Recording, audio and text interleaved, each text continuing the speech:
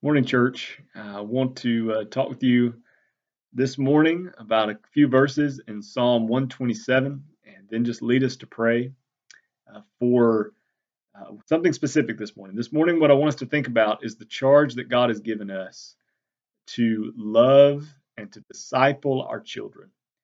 He says in Psalm 127, "Behold, children are a heritage from the Lord, the fruit of the womb, a reward.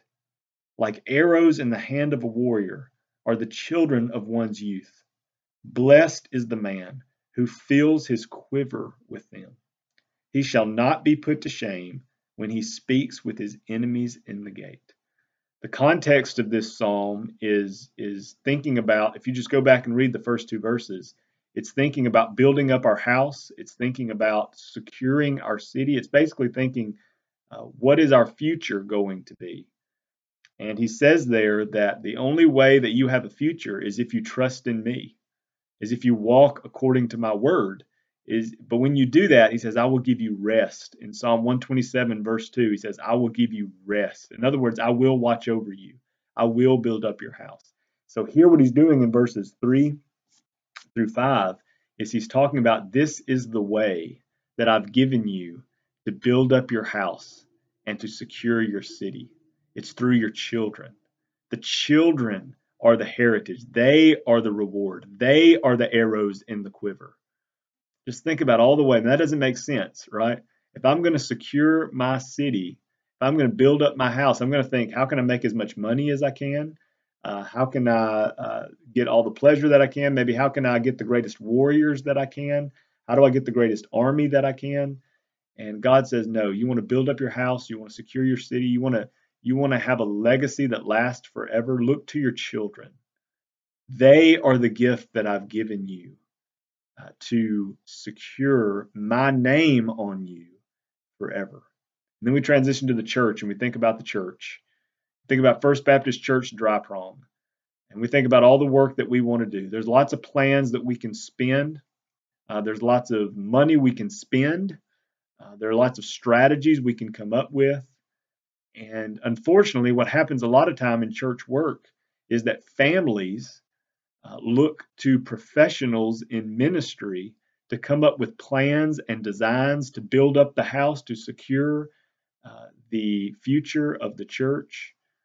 And they ignore what God has told them to do, which is, I've given you your children. Turn to your children. That they are your future. Love them, disciple them. So my charge this morning, as I was looking at this, and the way that God stepped on my toes, is I think about what I want God to do in my life. And again, I immediately start thinking about different resources. I think about different ways that we as the church can build up the church. And oftentimes I get so busy involved in all those things that I forget, disciple my children.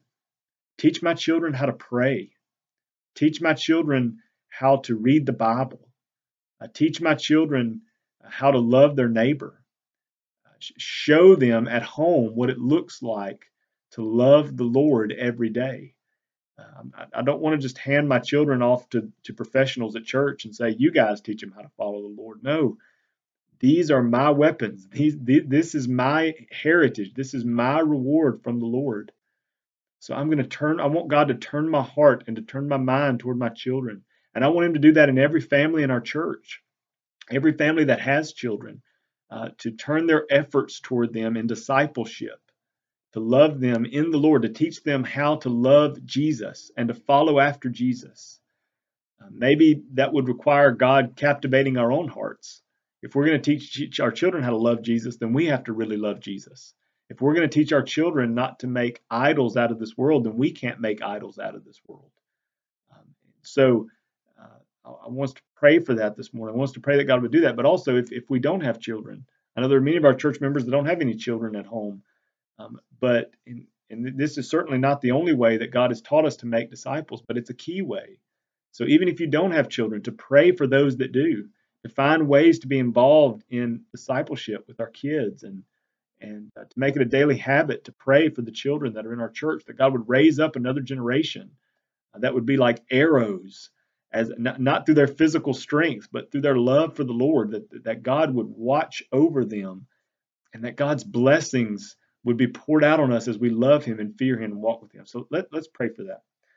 Father, we don't have the strength, we don't have the ability, we don't have the wisdom to build up our own house or to secure our own future. God, we need you to do it. God, this will only happen when we walk in a relationship with you. Thank you for Christ. Thank you for Jesus, who has given us a relationship with you.